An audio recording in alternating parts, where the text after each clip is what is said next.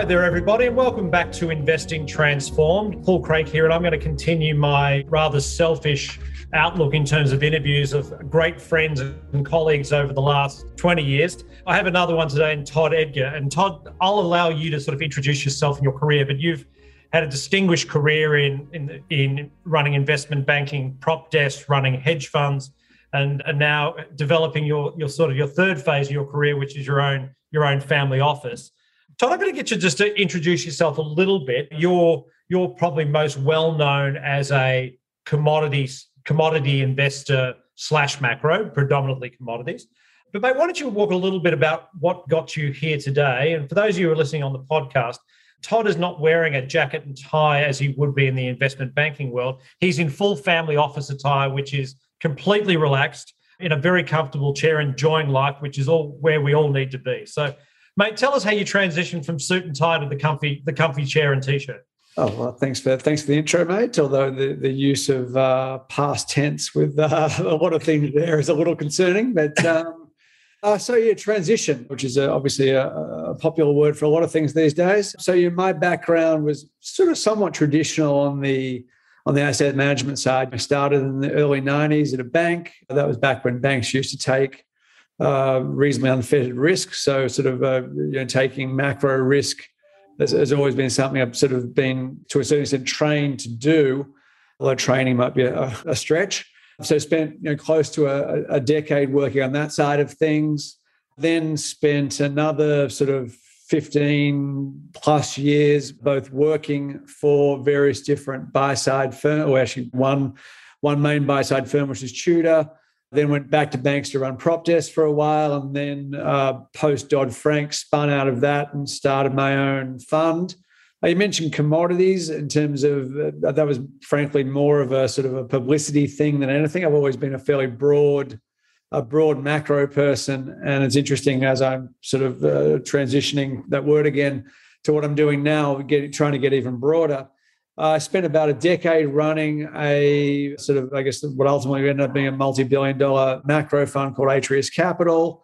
And then about 3 years ago, sort of realized I hadn't really been enjoying that side of things for a while. When I say that side of things, I mean the sort of business running side of things, and to a lesser extent, the investor running side of things. So I took a fairly well-trodden path and sort of gave all the investors their money back and sort of downsized. I spent the last sort of 2-3 years running a family office, Atreus Family. And as I mentioned, sort of one of the interesting things about going from running a hedge fund to running a family office is when you're running a hedge fund, you tell investors a certain story when that's on the basis of with which they invest with you, which makes perfect sense. And then here's what we are, here's what we do, here's the product sets we do things in, and here's how we hope to generate alpha. And it was an interesting change in terms of in that, going from sort of, to a certain extent, I wouldn't say pigeonholing. That's a bit harsh, but pigeonholing oneself into that to being really unconstrained on the family office side. That's my capital. I can do what I want with, and then sort of starting to rethink some assumptions one makes about sort of why do you do this, why do you do that, and then how do you allocate capital. So that's been a really interesting, for me at least, an interesting sort of journey in the last couple of years, and it's one I think I'm probably still very much in the early stages of. So that's me. Mate, so I think that you've had, I would say, sort of not distinct periods, but you've had sort of distinct areas where you've run capital. You've run it at large hedge funds, be that on the Tudor platform or with Atreus itself. You've been in the confines of investment banking and the pigeonholing that you get with there, and now with the being unconstrained in the family office side of things. Like, talk a little bit about the mindset shifts that you have had to make. Let's start with the mindset shift from bank prop to hedge fund, right? Talk a little bit about how you think about that, because let's face it, the world is littered with failed hedge fund managers who are successful prop traders at banks. Yeah. Right? What did they not get right in the aggregate? That's a tough one. I think that, if you think about the sort of trend, again, that word transition, in terms of in that the fact that the world is littered with people who were at a bank prop desk and did very well, and then sort of started a hedge fund and went to work at a hedge fund and did not so well. I think there's even a bigger group of people who went from being superstar market maker, thinking that they were the guy making all the money, to prop desk or hedge fund and failing there. I think that's an even bigger sort of a group of people, and I would put myself in that person in that category in terms of moving from that to a hedge fund. It was I found very challenging, and I think the main thing I found was psychological. And what I mean by that is that if you're running a market making desk and then moving to and I'll use this as an example because it illustrates the prop to hedge fund one as well. If you're running a market making desk and then all of a sudden you're moving to a prop desk, you're much more exposed. And what I mean by that is, in terms of the example of market making desk is customer flow, and you walk in every morning and you sort of got some money in the tin which you can then take risk on. Whereas if you're working a prop desk, you walk in every morning and it's just you. That being said, you've only got one boss and probably some certain access to certain information that might be somewhat advantageous to you, even if you don't recognize that.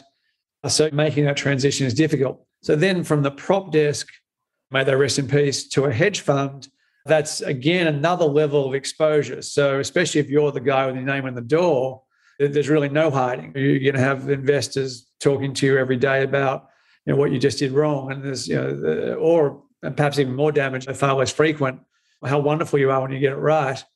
And I think what that does is exposes, unless you've got a very robust trading process or investment process, it can expose that pretty quickly. And then also, as I said right at the start of this, unless you've got a very robust psychology, you'll get exposed again, I think. And I say this as someone who failed at this. In terms of, I was lucky enough to run a reasonably successful firm for nearly a decade. That last 5 years was tough, man. I was really, I wasn't really enjoying it. And obviously there are people out there who do a better job of dealing with those pressures than I did. But so it's that level of psychological exposure and how you almost it gets ratcheted up, continually ratcheted till you almost sort of the Drucker idea of the Peter principle, where you get promoted to your own level of incompetence. This is almost you get promoted to your level of psychological discomfort that eventually breaks you. Right. So, man, I know the answer to this question because I know currently I can make an assumption that this is the happiest you've been in your career professionally, right? Apart from running your own family office, and all the benefits that gives with family and the time being your own and not having investors to answer for and all that sort of stuff, what model made you happiest? And again, you and I talk about the psychological stuff like this a lot.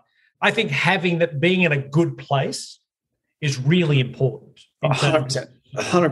So where was that best place for you? Probably, I would say two places, bizarrely both banks. My very first job at Bankers Trust in Australia was an amazing period of time for my career in terms of and there was a couple of things that led to that, or a few things that led to that. Most obvious was people, in terms of that desk, I would say 30 years later, we're still great friends. We were just literally spent a bit of time last night organising a ski trip. Before I jumped on with you, I was on a video call with another friend of mine from that period. So having people around you who you like and who are also equally motivated to do well, I think is incredible. And obviously that was also an amazing learning experience as well. And then probably the other time for me was JP Morgan running the macro prop desk there again, and that was very people-based. I had some amazing people working with me, for me, around me, and really, really enjoyed working with them. And I think that's also an element of again, that psychological buffer, if you like, in terms of that there wasn't it never felt particularly pressured, although towards the end of it did, which is part of the reason why I took part of the team and left. And very simply, also, if you're doing well, it feels good. Like take a truism in terms of and that's investing. I mean, if you think about anyone you talk to who's an investor, when things are good, and you have to I would argue, you have to almost modulate both ends of this. And things are never as good as you think they are when they're going well, and things are probably never as bad as you think they are when they're going badly. If you're doing well, life's good. And then I think one last little point I'd make about that, there's an element of sort of, I guess, essentialism, if you like, around as you go through these experiences, and more often the bad ones, I think, than the good ones, as you go through these experiences and when they're painful, it makes you really think about, well, what do I like doing here? Why am I? And maybe if you're fortunate enough to get to, there's almost a Maslow hierarchy of needs type thing when it comes to investing and investing jobs, where once you've got that sort of base of, I know what I'm doing, I'm happy with my process, I might be sort of somewhat financially secure. Why am I doing this for? What's the point of any of this? Why am I waking up in the morning? And that's obviously, there's a positive and a negative aspect of that. The positive is I'm waking up in the morning doing this because I love doing it and it's exciting and it's intellectually stimulating. I get to talk to good people and all that sort of stuff. Whereas the negative on that might be that I don't like running a business. I'm not very good at that. Or, for me, an example of that would be, repeated investor meetings exacerbate my insecurities, that sort of stuff. So then you sort of think about, well, okay, I'm going to strip out, well, maybe I'm going to, hopefully if I have the position to, or the ability to strip out the bad and then reinforce the good, happy days. And that's sort of what you, and that's obviously a journey too, because it's not a static target. Right. But mate, you and I have a similar role with our respective businesses, that we're both the head of IT. As in, neither one of us has the investment banking infrastructure behind us, right? How important or how essential to you in terms of your process was the infrastructure you had when you had Atreus and the like? And obviously, I'm assuming you had a fantastic infrastructure at JP Morgan and Tudor and the like. So how important was that to your process back then? And how has your process adapted now that you don't have that enormous infrastructure behind you? This is probably not quite the answer you're hoping for, but it was never particularly important in terms of in that, I do have some systematic strategies that I run, but I can build those on a spreadsheet. So it's not, what I'm doing is not particularly fancy. I do have sort of one person who works for me full time now who looks after that sort of stuff. So, without him, that would be problematic, but it works. And then the other thing I'd say is that so much of what has changed now, you've written a lot about this, is that there's so much, think about a Bloomberg machine literally in front of me here that has more information than the rewind 20 years than anyone could have ever imagined 20 years ago. And then on a more granular level, I even think about, so as a bit of background, I set up a hedge fund, I guess 12 years ago now. And then what I thought I would do is just sort of keep that structure and turn it into a family office 3 years ago. And as it turned out, that wasn't possible because I had some junior partners and it was all a bit of a mess. I had to actually redo the whole thing. And it was actually a really interesting process in that the amount of time and effort it took up to set up all that sort of, not just technology, but also legal and all that sort of stuff 12 years ago was exponentially harder than doing it all again 2 years ago, because the industry has become far more, I guess to a certain extent, standardized. Yep. So you can plug and play. You can call up a lawyer and say, hey, write me an ISDA, and they'll write you an ISDA. Whereas before it was like, oh, well, we need a special customized ISDA. I think that's sort of true for technology now as well. If I think about it, to give you another concrete example, I don't need a heck of a lot in risk management systems. I currently use Bloomberg as my risk management system. That didn't exist 12 years ago. So we spent an enormous amount of time subcontracting, testing various different systems and picking them. And, also from a cost standpoint, if what I was paying 10, 12 years ago used to be 100, what I use now is 10, and then rewind that 10 years even before that. So back when I was at the banks, we built risk systems because you couldn't buy them. And that cost 10 times more than that again. And the amount of also the maintenance around that. So I think the way the world has evolved, if you like, in terms of things becoming much more able to plug and play and therefore much cheaper and much more scalable, has really helped the sort of business structure I have now, which maybe 10 years ago would have been more challenging. Got it. So mate, this is the last backward-looking question I'll ask. But again, hedge funds close. They close for a variety. They close for a variety of reasons, right? Some close for performance reasons. Some reasons for they run their course. Talk about the lessons that you took away personally when the fund closed and you made this decision to transition towards the family office. And what lessons from the hedge fund model have you taken? Constructive lessons from the hedge fund model have you taken, and negative into the family office realm? So, well, I guess I used to quote this to investors. Actually, I think it was Jim Callaghan, who was the Prime Minister of England at some point, and he made a comment once that all politics end in failure.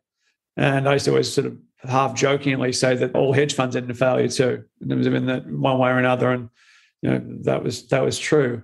And if I think about sort of there's a couple of different elements to your question around basically a lot of different elements to that question, actually. So in terms of, you can think about that from a personal standpoint, as also from an investing standpoint, in terms of, this is not the first time I've asked this question, and the sort of my little pithy answer to why, how do I feel about doing what I'm doing now versus doing what I was doing before.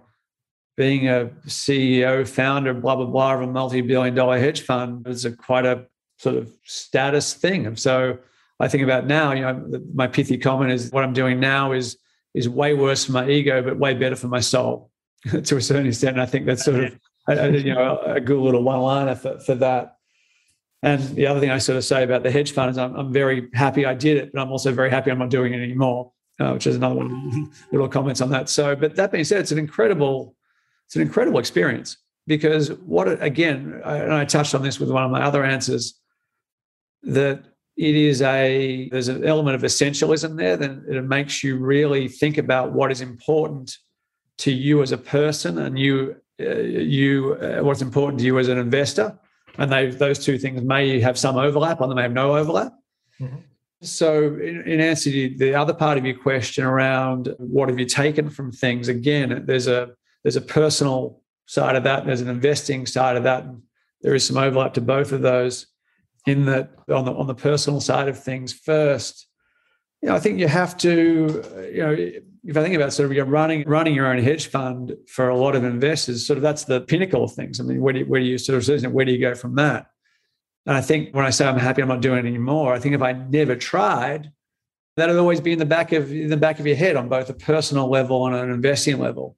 And you think about whenever things go wrong, once again, investing personal, you're always like, oh, fuck, I wish I had done you do the sort of stupid counterfactual, which is you sort of cherry pick, the best parts of whatever that alternative is, and then sort of substitute that into whatever's going wrong with your life at the moment or your investing process at the time, and say, oh, if only I had done that. So I think there's an element there's an element of having done what I've done. There's no opportunity cost. I mean, in terms of I can't sit there and say, well, geez, I wish I had been running a hedge fund or working in a hedge fund, because it would have been X, Y, and Z, which it probably wouldn't have been, by the way, but like that's what you immediately think. Having done that, I can sort of say, well, I can tick that box and move on. And then on the personal side of things, I've also, just to finish on the personal side of things, I've also sort of touched on that a little bit as well, in that, you just sort of think about what you like doing and what you don't. And a lot of times you can't know that until you've tried it.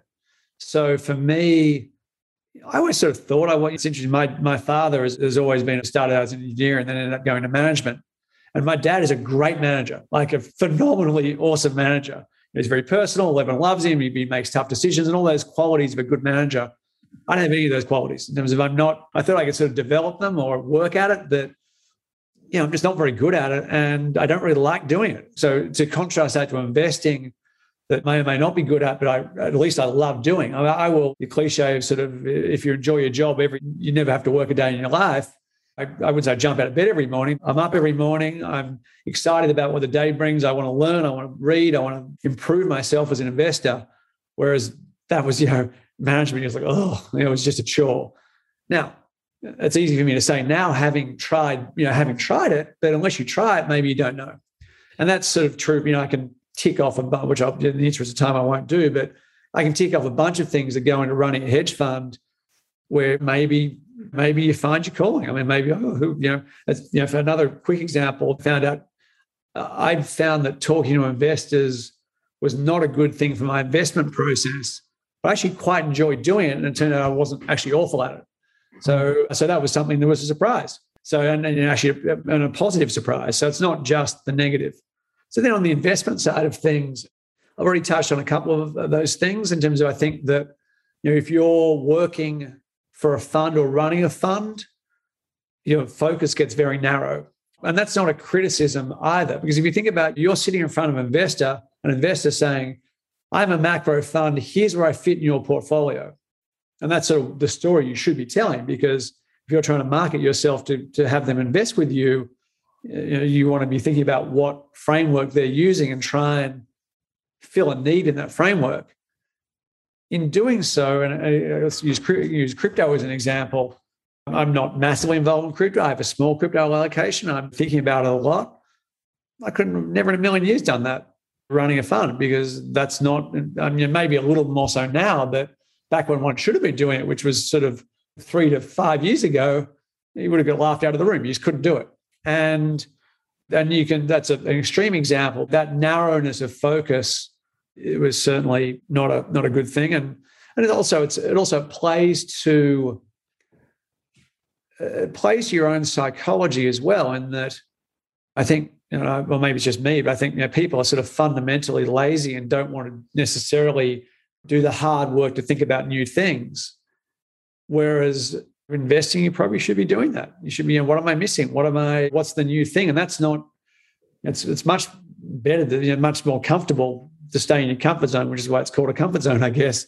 If you're working in an environment that makes you do that and actually reward you for doing it, that's probably not necessarily something that you can get very comfortable doing that, and you want to try and break that habit, I guess. And I could, on the investment side of things, I could fill up the next half hour talking about it. So I'll just use that as one example in the interest of time. But there's a lot. I could take an hour to just explore what you just explored then, but I want to take on one point about thinking about new things, right?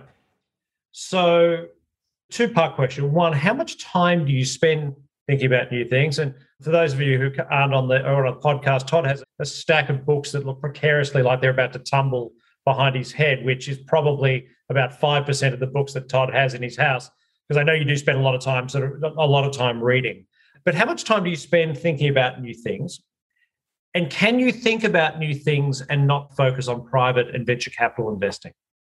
I guess I'd answer the question with a question in terms of, is there a clear, bright line delineation between old things and new things?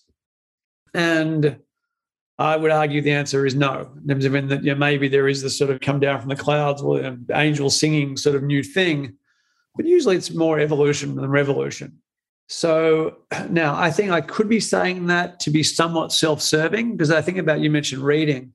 I do read a lot, but it's not, most of it's background. So in terms of what you're trying to do, I used to use the analogy with investors that if I think about, my view of the world is like a rubber band ball. There's the balls are made of rubber bands. So what you're doing by reading and thinking is constantly either adding or subtracting rubber bands, and how those, to really stretch the metaphor, how those rubber bands sort of go together, what will be sort of how you sort of have your eureka moments.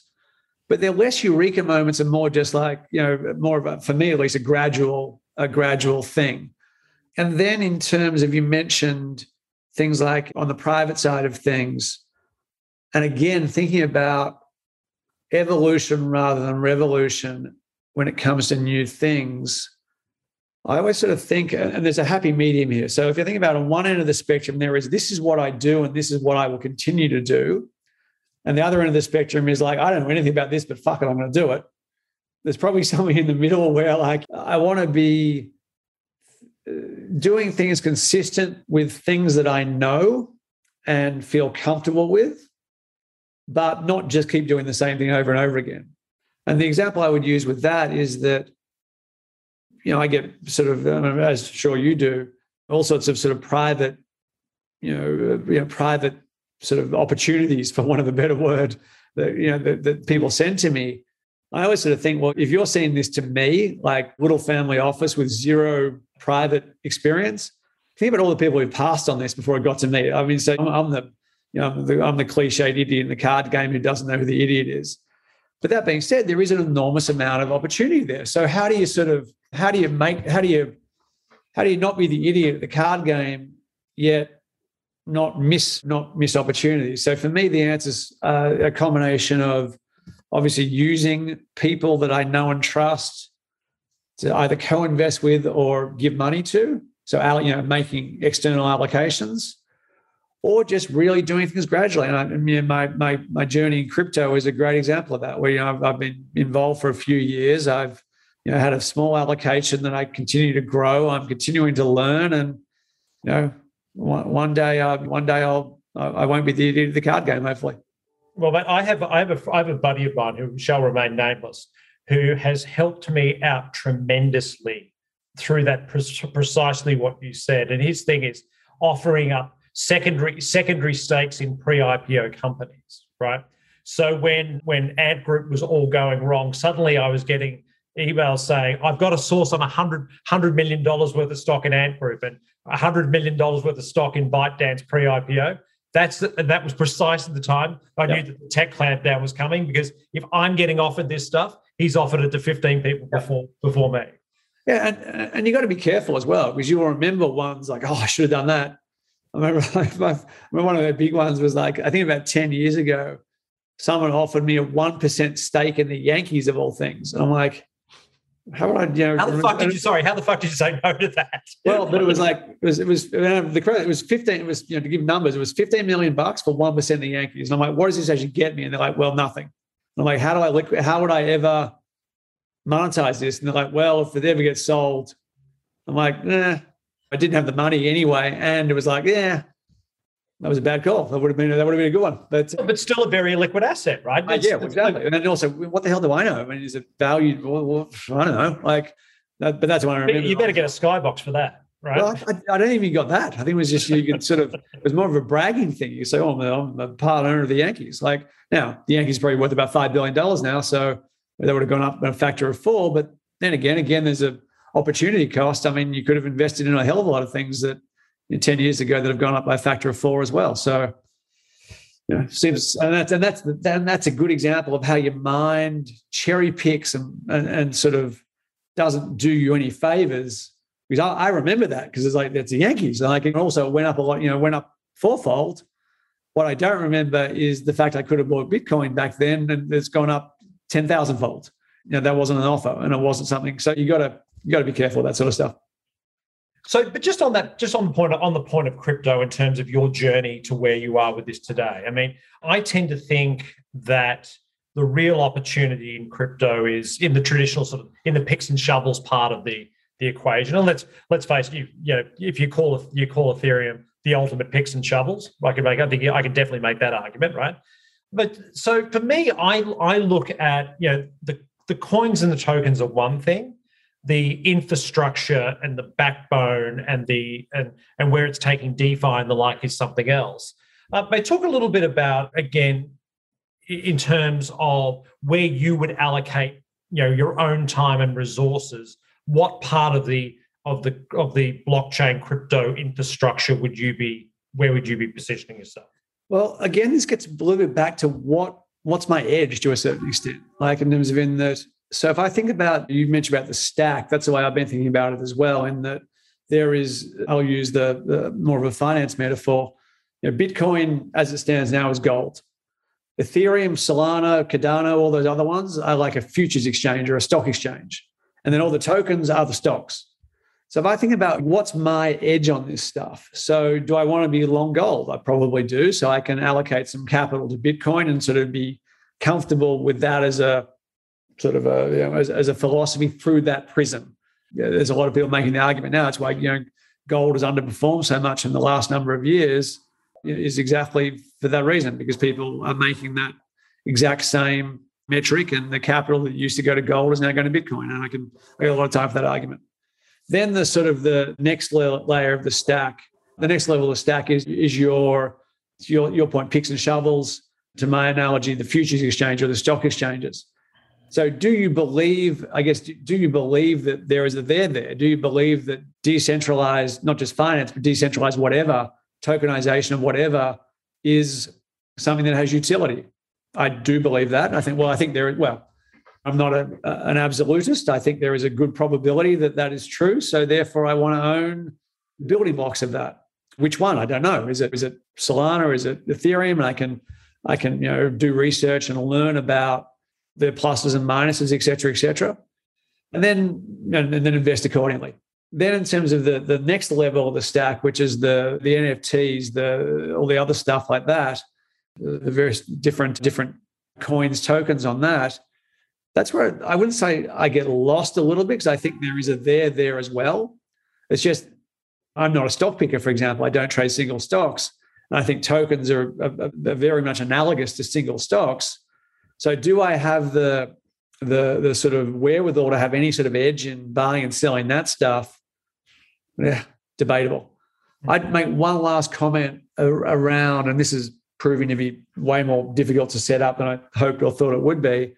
But one of the other things that I think I may have an edge in is that I've been trading derivatives for 30 years, I guess, and I'm still pretty active in that. So do I, as a 30-year veteran of derivatives markets, have some sort of edge in crypto derivatives? Maybe I do. So I'm sort of also focusing on that. So getting back to how I would frame the answer to your question, my approach to this is very much I guess to what extent do I believe, and that's an allocation question, as a totality in terms of do I think there's a there? Yes, I do. How much do I want to allocate of my capital and time to this? A little bit, not an enormous amount, but a little bit. And then getting back to, okay, based on my understanding of the universe there, where can I best deploy that capital and time given what I think my skill set is? And that's where we're at.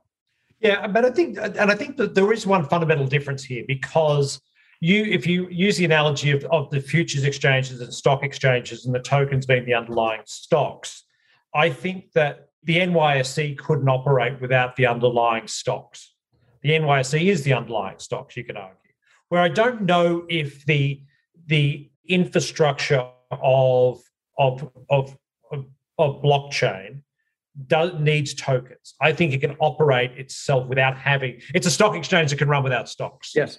Yep. So I don't know if you need to have the stocks, because the problem is I think about them less, and in the pure NFT sense, I think about that less as securities and again, putting my hat on, saying that a stock is an income generative business model unto itself. I think of more of the NFTs as contemporary art, right? So, and a view. I don't know if my son scribbles worth nothing or $115 million Basquiat. Yeah, and that for me makes the area of NFTs in particular very cloudy for me, because I don't know if there's any way to ever inherently value them outside of what someone else is willing to pay for them. Well, and that's not a valuation. Aren't you just giving an example of a very narrow use case in terms of in that? So yeah, I get that CryptoPunk is worth whatever the hell CryptoPunk's worth, and that's just that exactly right. That's just all you're doing is buying a share of an art thing. But getting back to the whole idea of tokenization, and an NFT does not have to be on some stupid digital drawing. It could be on a building. I mean, there's no reason it hasn't got there yet, but I remember having a conversation with a mutual friend of ours who sent me an email. This is like 6 months ago, about some new token that was issued and was immediately valued at $1 billion, had a cap of $1 billion. And him saying, isn't this stupid?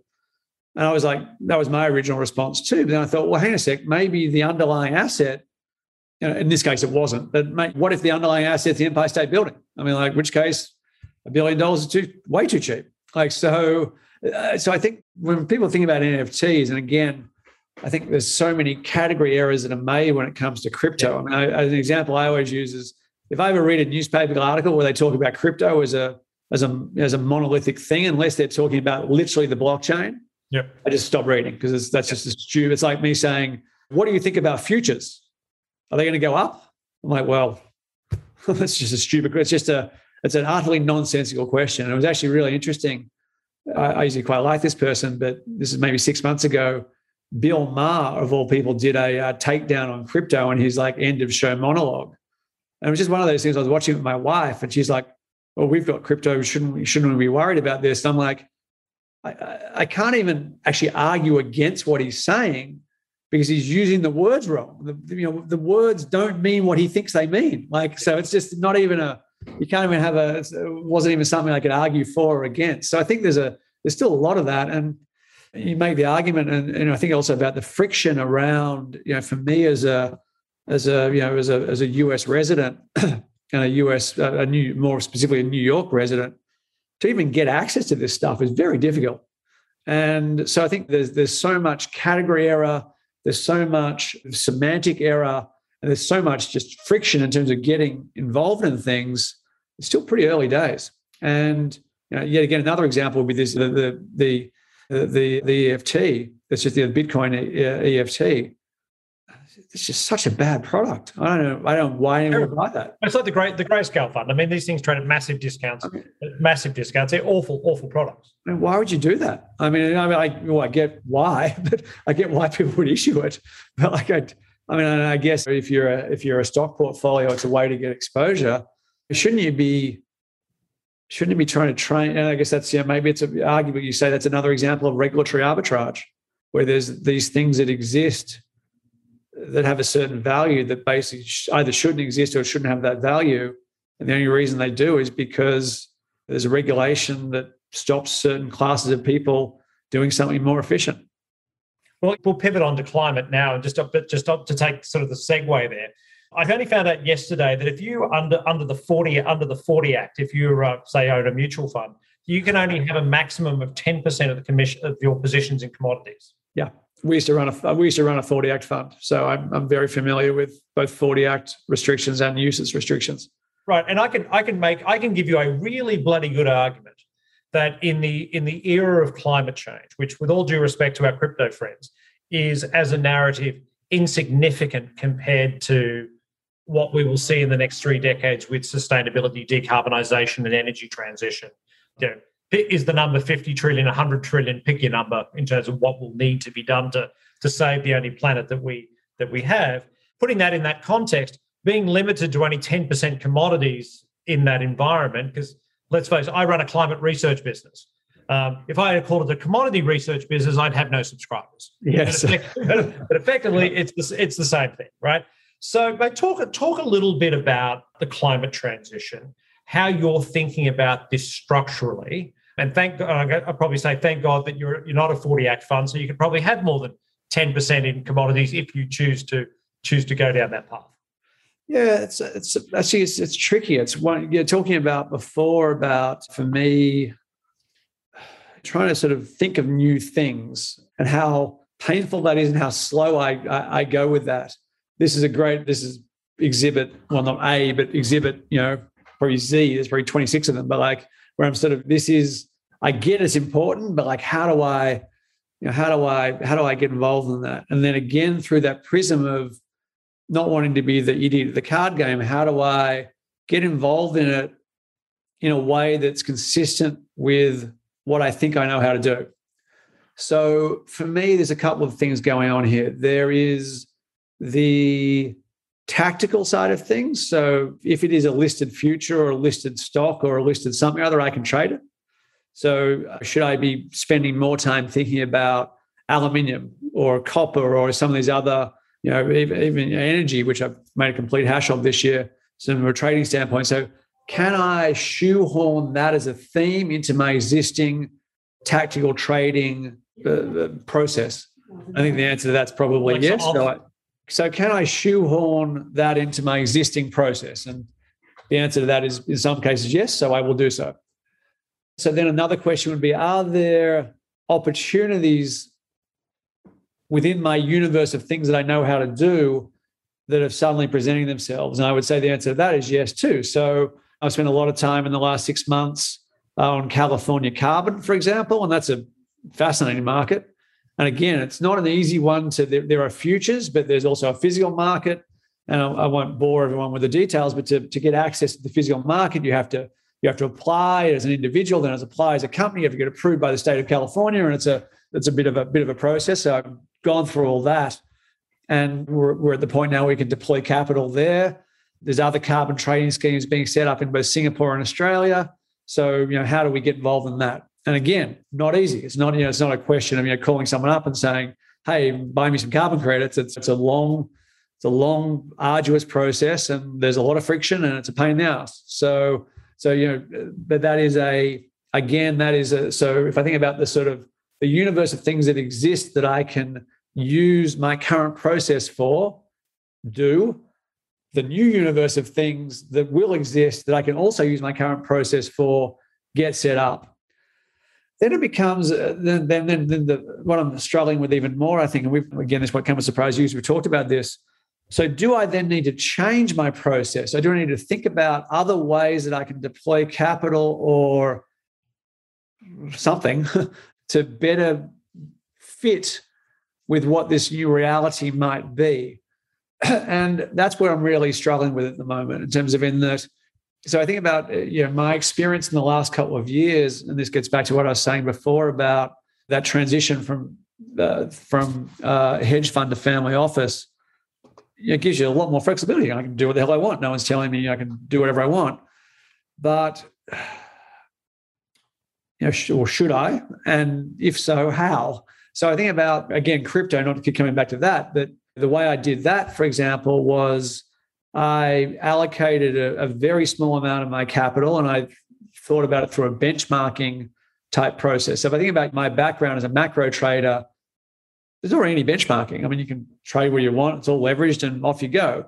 Whereas at the other end of the extreme, the other end of the spectrum, there is an equity mutual fund that is very benchmarked, or an ETF.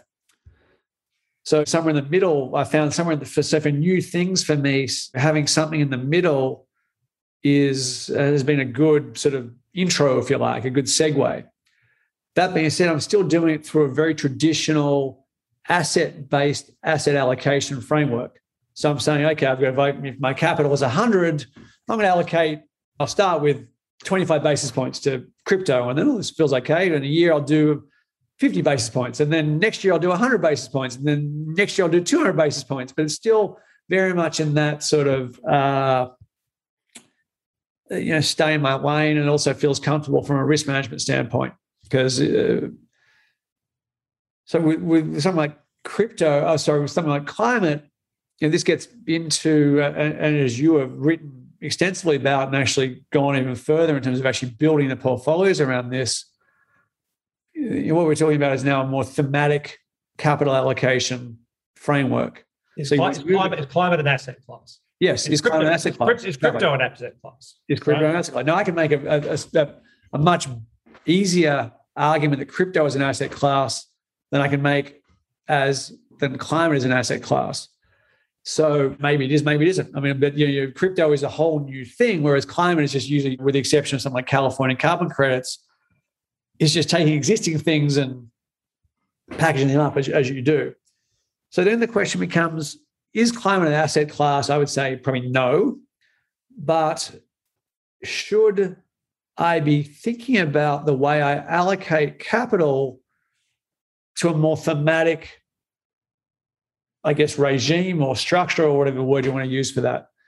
Then the question also becomes, well, then as a sub-question of that question, if the answer to that question maybe is yes, if I should be thinking about things more thematically, how does that then dovetail with what I'm currently doing, which is thinking about things in a more traditional allocation framework?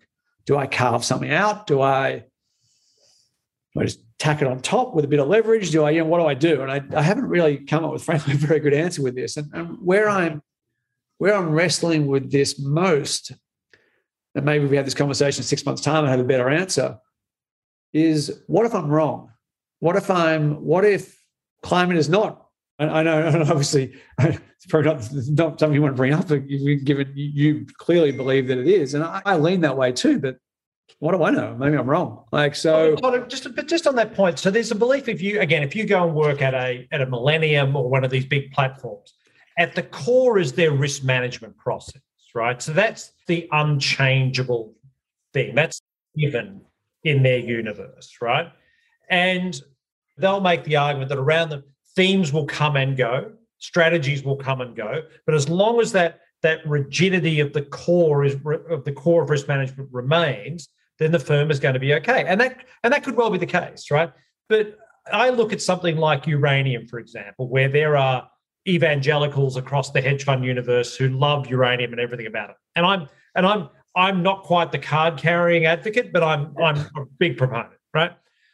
So if you have, let's say you work and you have a 3% stop and you've got something like uranium and all stocks around uranium, right, that trade with volatility where a 3% stop is inappropriate, right? What is wrong? Is the 3% stop wrong or is your narrative wrong? Well, and again, I tend to think in that environment that there needs to be the whole thing about the risk profile being all-seeing and all-knowing and thou shalt not change that. I think that is, very limiting in a world where the mega thematics of, we'll put crypto as a mega thematic, China, climate, digitization, demographics, where those mega themes, maybe they're more important than the risk management techniques that apparently are underpinning you. Yeah, I think, well, is it an either or question? I'd argue that it's not. And I think that the reason why I would argue that is that, and this is why I'm struggling with this so much, is that if you think about sort of risk management, if you work at Tudor or Millennium, you've got a very clear set of rules. In terms of you know what they are, well, that's actually, you have a clear set of maximum rules. Chances are they might be a little less than you think they are, but like you can build a portfolio around that. If you have investors, in terms of even if you happen to have your name on the door, there's still a clear set of rules there because you have their preferences in terms of where they will redeem, and you have also what you tell them. So you and you know that if you trigger that, they'll probably redeem as well. So you have a set of rules around that.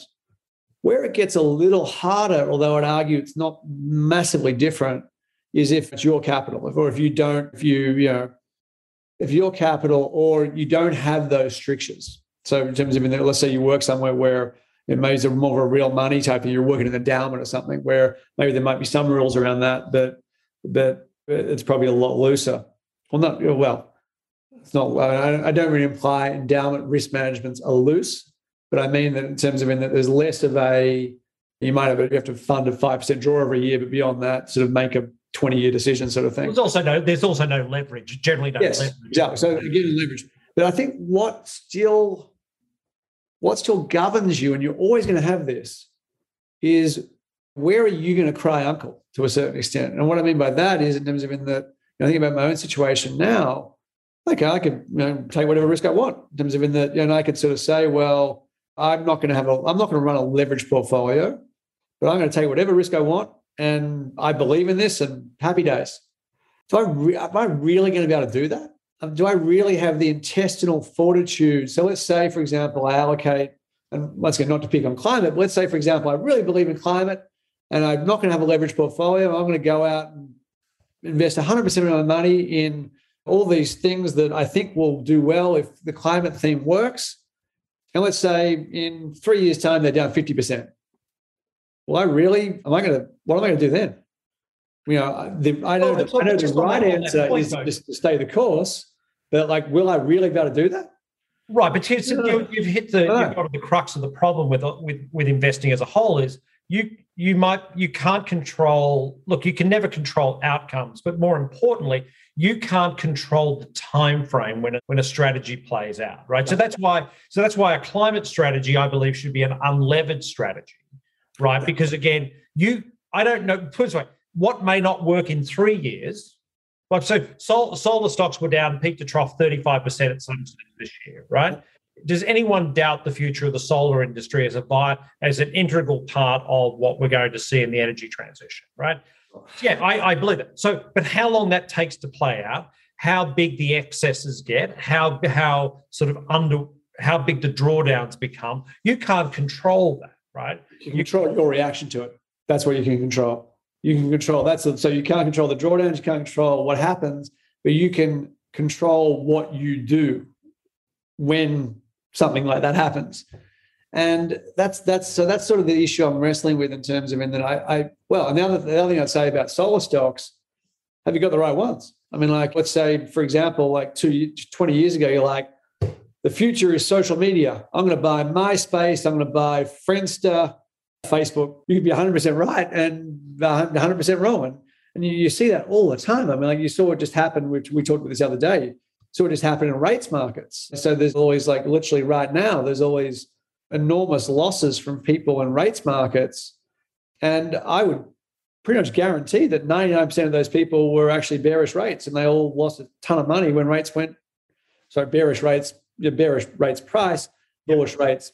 And it's all about trade structuring, and sort of stop loss / risk limits. That's the issue I'm having right now, where how do I don't have an answer for this, unfortunately, to be continued, but how do I, so if I do think this is something, and I sort of do think this is something, what's the best way for me to allocate capital to it, way that when it goes wrong or when it has a drawdown or when it, I'm not going to worry about it at all, or maybe I'll add, and also in a way that avoids the MySpace problem. And I don't have a great answer for that just yet. Well, but I'll give you a good example of this. I'm an utter card-carrying advocate for the rise of electric vehicles. I have no doubt that in 10 years' time, 90% of the electric vehicle companies that exist today will be bankrupt. Right. Oh, you saw that. You saw that actually with combustion engine vehicles back 120 years ago. That's exactly what happened. Radio, railways. It's all the same stuff. Yep. So to be continued. I don't have a great answer for that yet. But to me, that's the way I'm thinking about it at the very least. And maybe I'll come up with something. I don't know. To be continued. Okay. Right, let's get you out of here. Let's leave it on an optimistic note. What's the best thing about running a family office? Just be able to focus on what you like doing without I wouldn't say without distraction, because that's not right. I mean, I take my kids to school and there's, the phone just rang and someone's vacuuming outside my office. So there's always distractions. But again, just the distillation to the essence, if you like, of things that you like to do, and the negation of things you don't. I've seen you through thick and thin in all of this. I couldn't be happier for where you are right now, and we'll chat again very soon. Cheers, mate. Thanks so much. Thanks, mate. See ya. Bye.